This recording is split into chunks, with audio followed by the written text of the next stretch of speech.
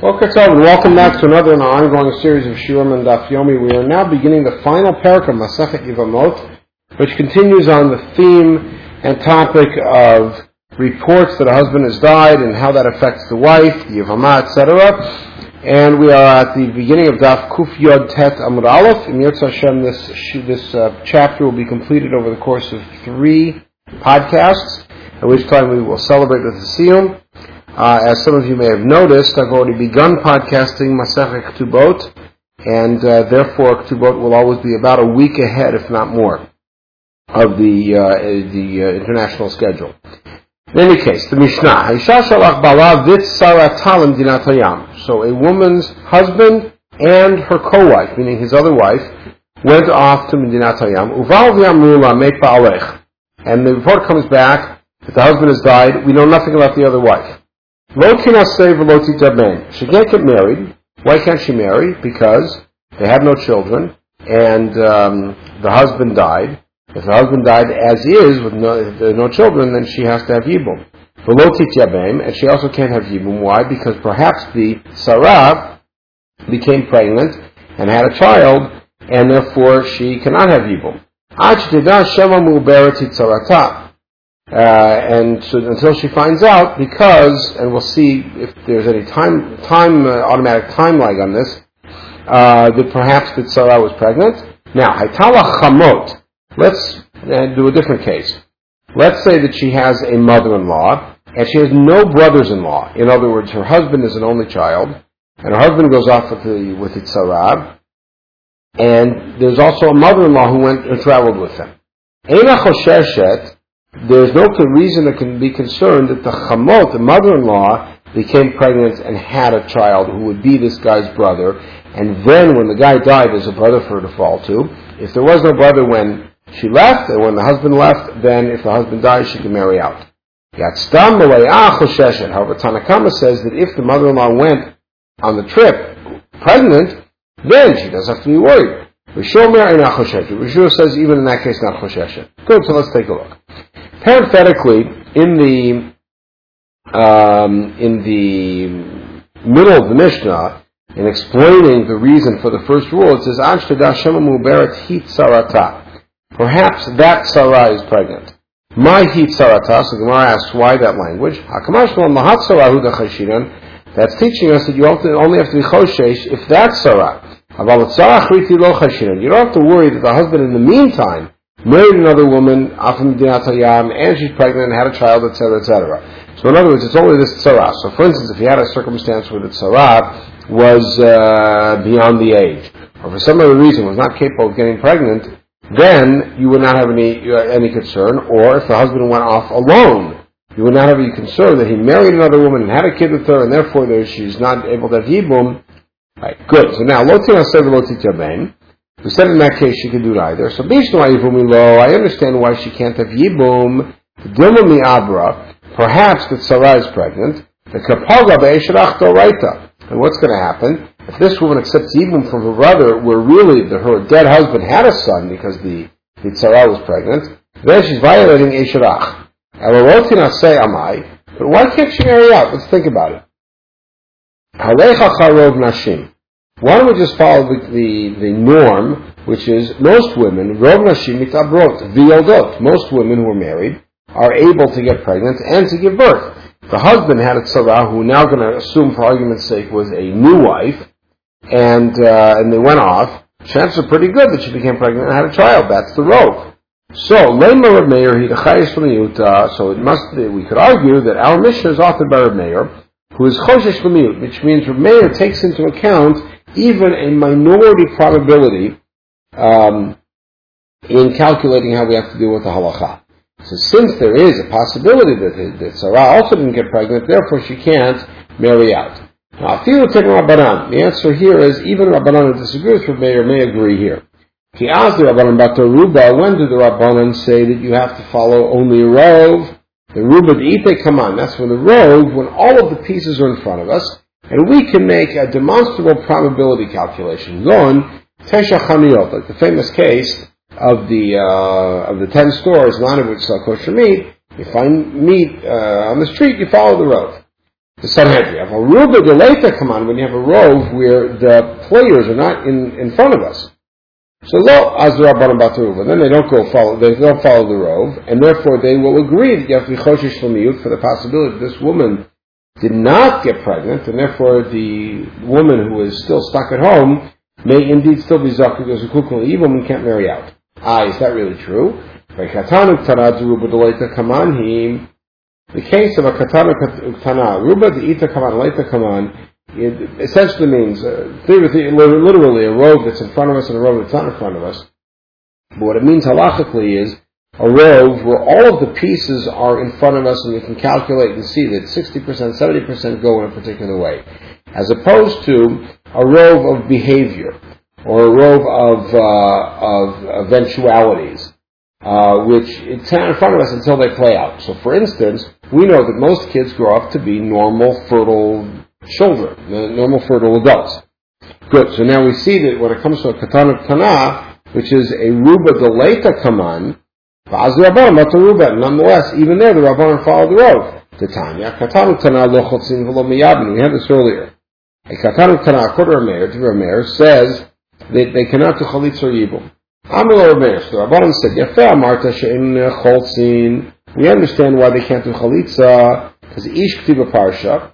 Right, then kacha yasela isha shel event beit achiv. So the nechwatz has to be an adult. Makshin isha lish, and we understand also that you're comparing her to him, and therefore she also will be a gedolah. Lamatam im miyabmin. But why can't they have yibum? After all, in yibum you don't need that, and yibum doesn't say ish about. It doesn't say ish in either case. Amarahem katan shami matzeh sari. So Meir said back, the reason I say a katan cannot do yibum is because he may eventually turn out to be a saris, which means he was not omid the yibum, and then violating a shirach. Tana, the same thing, shamati matzeh alunit. So maybe the Tana will turn out to be infertile, and then she was p'turah. So, and now, by the way, those things are both highly unlikely, and yet they do happen. And therefore, ev'insu pogim be'erva. Right? Rabban Savi, Zobat Aruba, the Tanim, Rov Tanim, Rav Sirusin, Zobat Rov Tanim, Rov Tanim, Rav Ayman, Rabban simply say, you follow the rove, and the rove of boys is they turn out not to be a saris, rove of girls, they turn out to be an irony. And so here we have a ruba deleta kaman, the rove is not in front of us, it's a rove of eventualities, not of demonstrable quantities. And nonetheless, the Rabbanan still say, we follow the rove, and the rove of Tanim turn out to be okay, so we do yibum with the katan, it's fine. So we must say that our Mishnah is authored by Reb Meir and only Reb Meir, meaning that the Rabbanan would not agree that the woman cannot marry. The Rabbanan will say, since a rove of the women get pregnant and have children that live, therefore that Sarah, when she went off with her husband, we assume by now she's already had a child, and therefore when you find out the husband died, you can marry out. That's what Rabbanan would say. Now, the Mayu came to Reb Meir, you're claiming that that the Mishnah is Reb Meir, Ema Seifa, look at the end of the Mishnah. If she has a mother-in-law, she doesn't have to be choshesh, and remember, their husband had no brothers. Her husband went off with Sarah, and the word is the husband died. But if the mother-in-law went off with them also, or went off somewhere else, we don't have to be worried that the mother-in-law had a son in the meantime, and therefore she's kukal liyavam. If it's Reb Meir should say, I am choshesh for that, because I'm choshesh l'miyut. Why do we follow the robe? For rov nashim mitabrob yoldot. Most women do get pregnant and have children. Miyut mapilot. And a minority of them miscarry. And anyone who does give birth, half a male, half a female. So what do you have? Smoch miyut to the mapilot. So you have the minority, nagid 10% of miscarriages. Add that on to the nagid 45% who give birth to girls. Remember, if the mother-in-law gives birth to a girl, there's still no yibum. It's only if there's a brother born. So again, if you have 10% miscarriage, so then of the 90%, 45 are boys, 45 are girls, that means that only 45% is a chance of a living boy, 55 is a chance of something different. And therefore,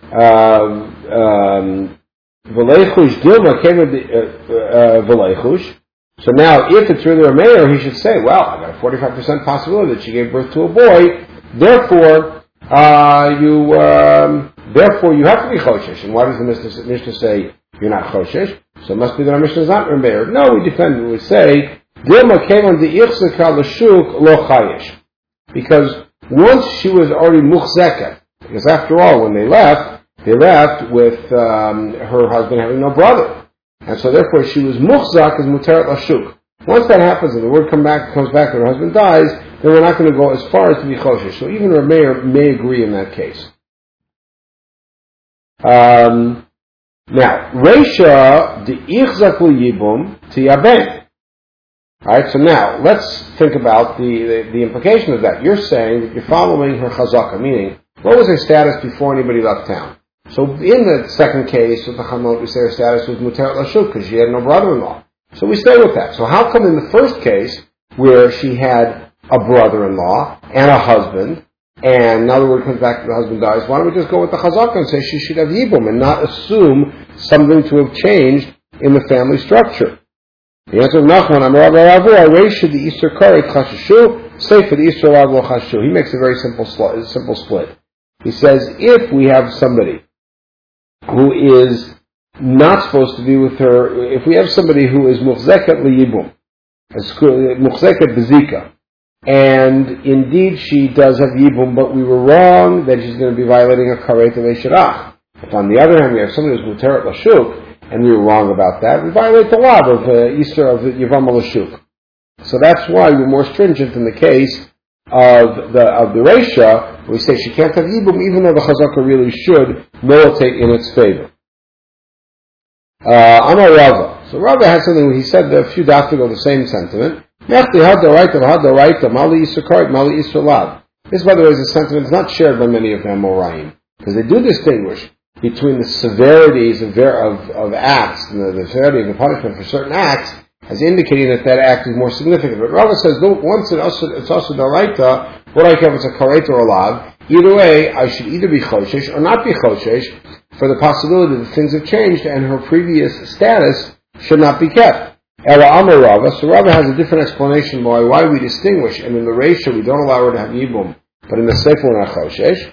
Reisha chazaka liyibum v'ruba l'shuk. Let's think about the Reisha. In the case of the Reisha, she had a brother-in-law and no children, and therefore her chazaka was now if her husband dies, she has yibum. She's muchzeket yibum.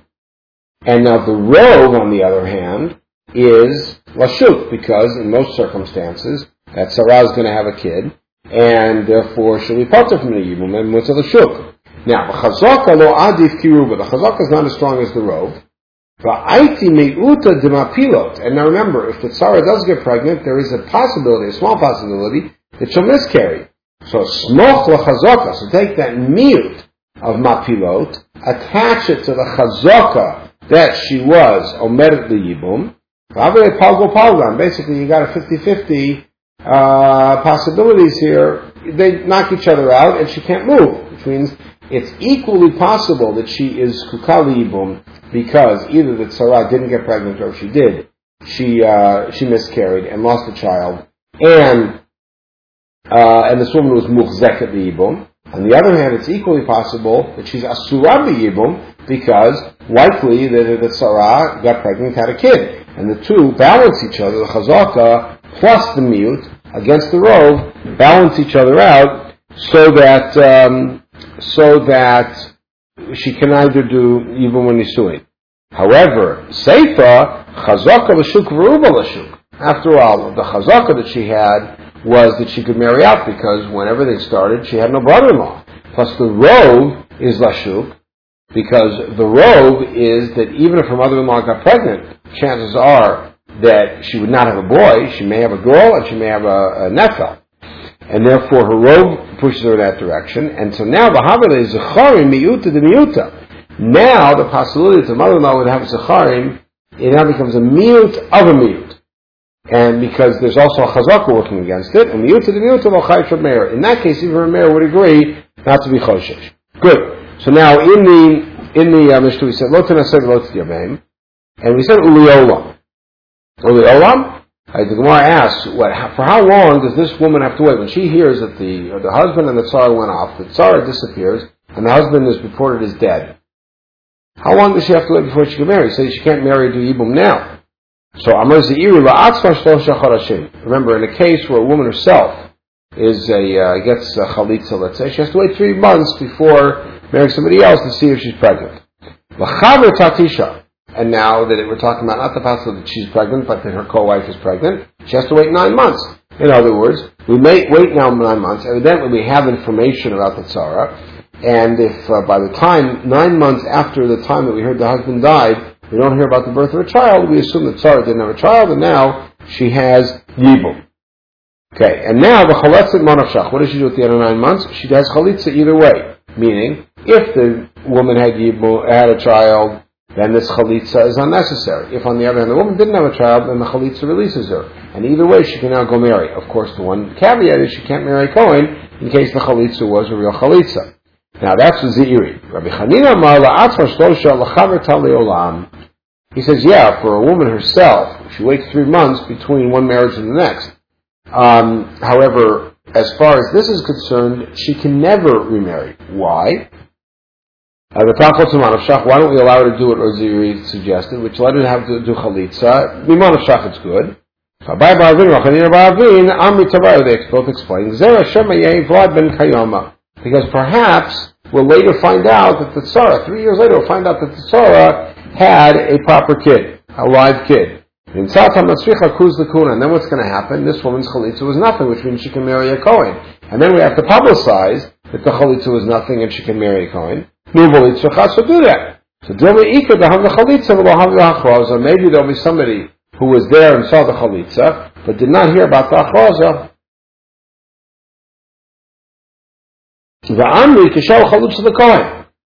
And they're going to come to the conclusion that a chalitza is allowed to marry a Kohen because they see somebody that they thought had chalitza marrying a Kohen. Now, Tanan, Nitami ben B'nai Hayam. We have this at the end of the previous parak. If a woman testifies, I went off in B'nai Hayam, and there I had a son, and she left with a husband and no children, and she said, in a Dinat Hayam, my son died, I had a son, the son died, and then my husband died. In a minute, we believe her to say that she is now Omedet L'Yibum. If she says my husband died and then my son died, which would then allow her to the shuk, because that goes against the chazak of who she was when she left. But we're concerned nonetheless that what she may be saying is true. So therefore, so why aren't we concerned, if we let her do chalitza, why aren't we concerned that maybe Eidim will come later and confirm what she says, which is that her husband died first, then her son, which means this chalitza was nothing, and she can marry a Kohen.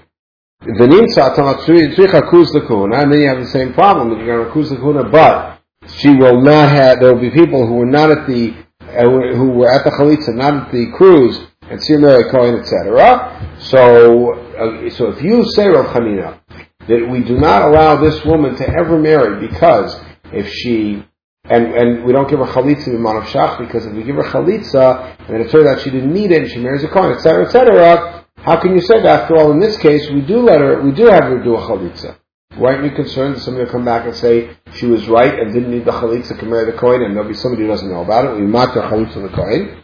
So our Papa the Grusha, our Papa says, that case talking about a woman who was already a Grusha, which means there's no way she can marry a Kohen. She's already out of the parsha of marrying a Kohen. And therefore there's no concern. So Rav Huna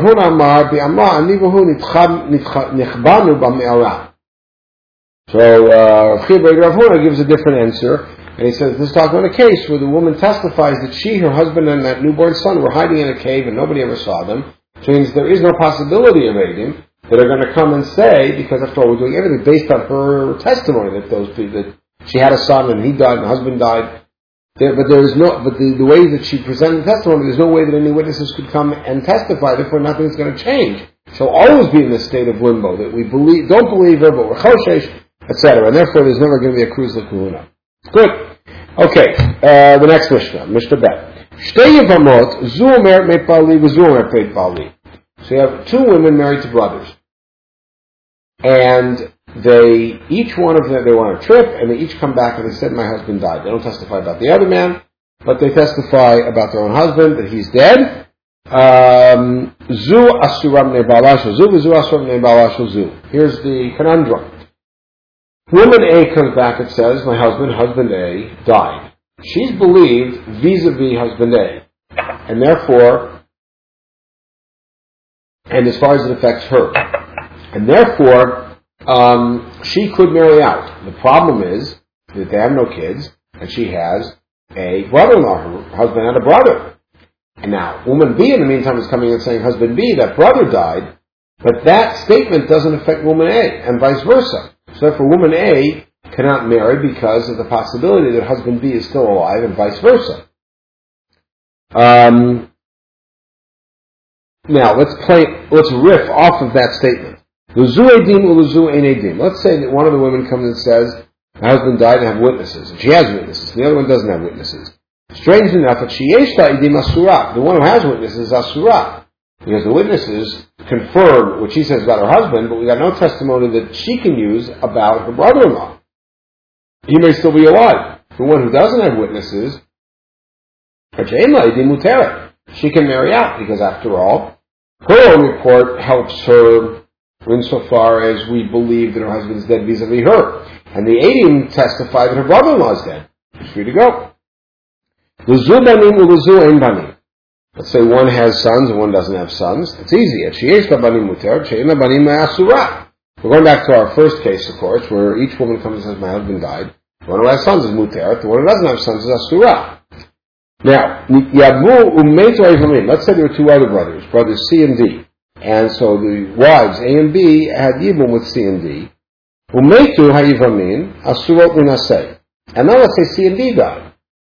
They're still asur to get married, because again, each one's original, A and B, might still be alive vis-a-vis the opposite wife. In other words, A is dead as far as Mrs. A is concerned. But as far as Mrs. B is concerned, A might be alive, and therefore, they're still a living brother somewhere. Rabbi Elazar disagrees and says, since we were matir these women to the Avam, to C and D, therefore we say that now we are assured, or we're accepting that the A and B are both dead, and they can now marry out. Good, so now the Mishnah, the Gemara expands on this. It says, Tana lazu edim ubanim, ulazu lo edim v'lo banim. Let's say one of the wives, in our case, has edim that testified that her husband died, but she also has sons. Well, if she has sons, right away she's mutera. The other one has no witnesses, but she also has no sons.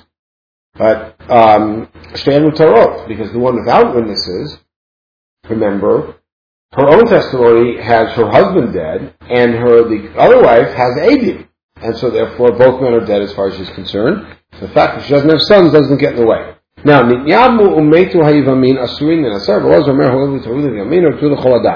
the quote at the end of the Mishnah. So Rabbi asked, why does Rabbi Elazar say what he says at the end? That since these women are mutter to marry the Yavamin, they're now mutter to everybody once the Yavamin die. Does he disagree with the entire premise of our Mishnah, which is that a tzara can testify on behalf of her co-wife, or another wife who's involved? And therefore, the testimony of woman A about her husband also becomes true vis-a-vis woman B. Or maybe it's because a woman who acts based on testimony in a way that if the testimony was false would endanger her, we have to accept that it's true, and therefore it can be true for everybody. Right? So what's the difference between those two approaches?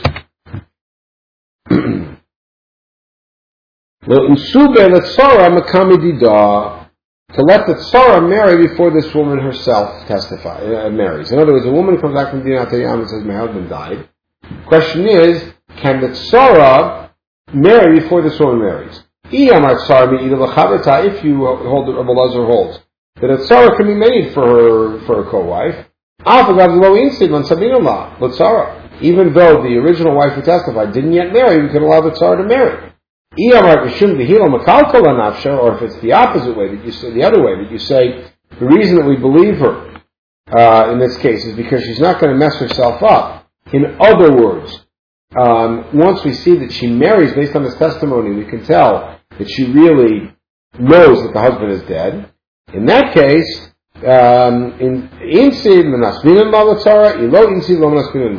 If this woman actually marries based on her own testimony, then we allow the tzara to marry. If not, not. So how do we understand Rabbi Elazar? My Tashma, Rabbi Elazar, we quote Rabbi Elazar at the end of our Mishnah. It says, since they became mutar to other men, to the Yavamin, they became mutar adam. In other words, since the woman acted based on her own testimony, therefore we believe that it's true, because she wouldn't mess herself up. So it's the second direction. Alright?